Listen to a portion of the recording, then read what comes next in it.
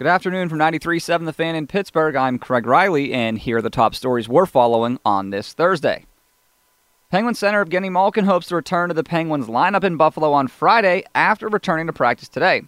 Malkin's missed 4 games with an upper body injury. This was his first practice since the injury. Yeah, I feel better, so much better, and finally back to skate with this team is so much fun, but I feel ready to play tomorrow. Head coach Mike Sullivan classified Malkin as a game-time decision.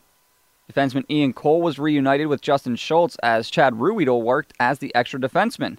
Cole's missed 3 games as a healthy scratch amid trade speculation, as it sounds like the team may be looking to move him as he's a free agent after this season.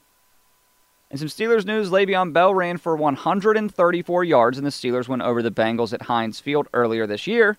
Over the past 4 games, he hasn't hit the 100-yard mark, but he has become more involved in the passing game. I literally think it's kind of week to week in which team we play. We got so many weapons and so many things that we can do. It's literally week to week for us, and we want to stay balanced. It's a color rush Thursday in the NFL tonight, and we've got the Cowboys and Redskins. In college football news, the Nittany Lions running back Saquon Barkley is the Big Ten Offensive Player of the Year, and it looks like offensive coordinator Penn State Joe Moorhead won't be the only loss to James Franklin's coaching staff. Charles Huff, the Nittany Lions running backs coach and special teams coordinator, reports have him following Moorhead to Mississippi State as co-offensive coordinator. Moorhead said today he will continue to call the offensive plays. He also said he won't go after any recruits already committed to Penn State. The Tennessee Volunteers coaching search drags on. The latest to turn down the school is North Carolina State's Dave Doran.